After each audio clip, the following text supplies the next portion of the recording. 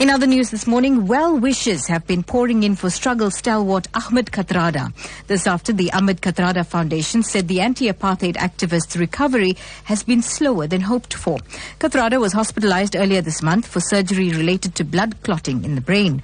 He has since experienced several health-related setbacks. Well, joining us on the line this morning is the director of the Ahmed Kathrada Foundation, Nishan Bolton. Good morning, Nishan. Glad to have you on Newsbreak this morning.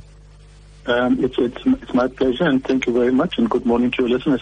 Now, Nishan, can you tell us what is Ahmed Kathrada's current condition? His recovery, as our statement says, has been slower than expected, but there has been good signs of recovery in the last sort of 24 or 48 hours.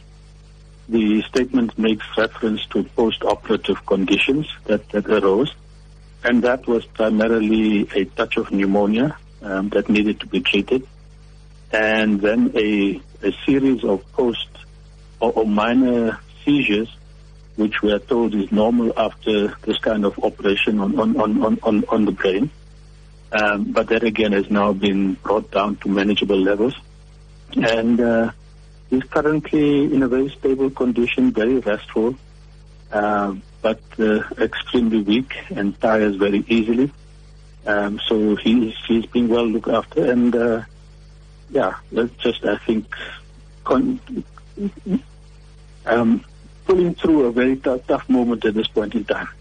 Now, Nishan, I understand that Professor Akile Mbembe will deliver a lecture today based on Ahmed Kathrada and his lifelong activism against racism. Can you tell us a little bit more about this particular event? Well, today's event is special. Last year, Menkosa, the Management College of South Africa, its Johannesburg campus, decided to rename the auditorium in that campus after Ahmed Kathrada.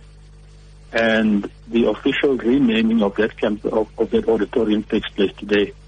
Given that this is Anti-Racism Week, the foundation then asked Prof. Mbembe, who is also a board member of the foundation, but a renowned global academic, to talk about Kathrada's fight against racism. That it coincides with his being ill, it was not planned at all.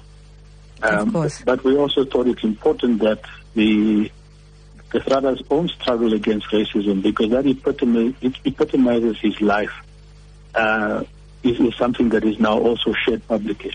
And I think that's the very basis for the Ahmed Kathrada Foundation. That's absolutely correct. One of his core values has been to oppose racism, but to also work for a non-racial society. Okay, Nishan, we're going to have to leave it there, but thank you very much for joining us on Newsbreak this morning. That was the director of the Ahmed Kathrada Foundation, Nishan Bolton. Please do convey our get well soon wishes to Mr. Kathrada. Will do. Thank you very much.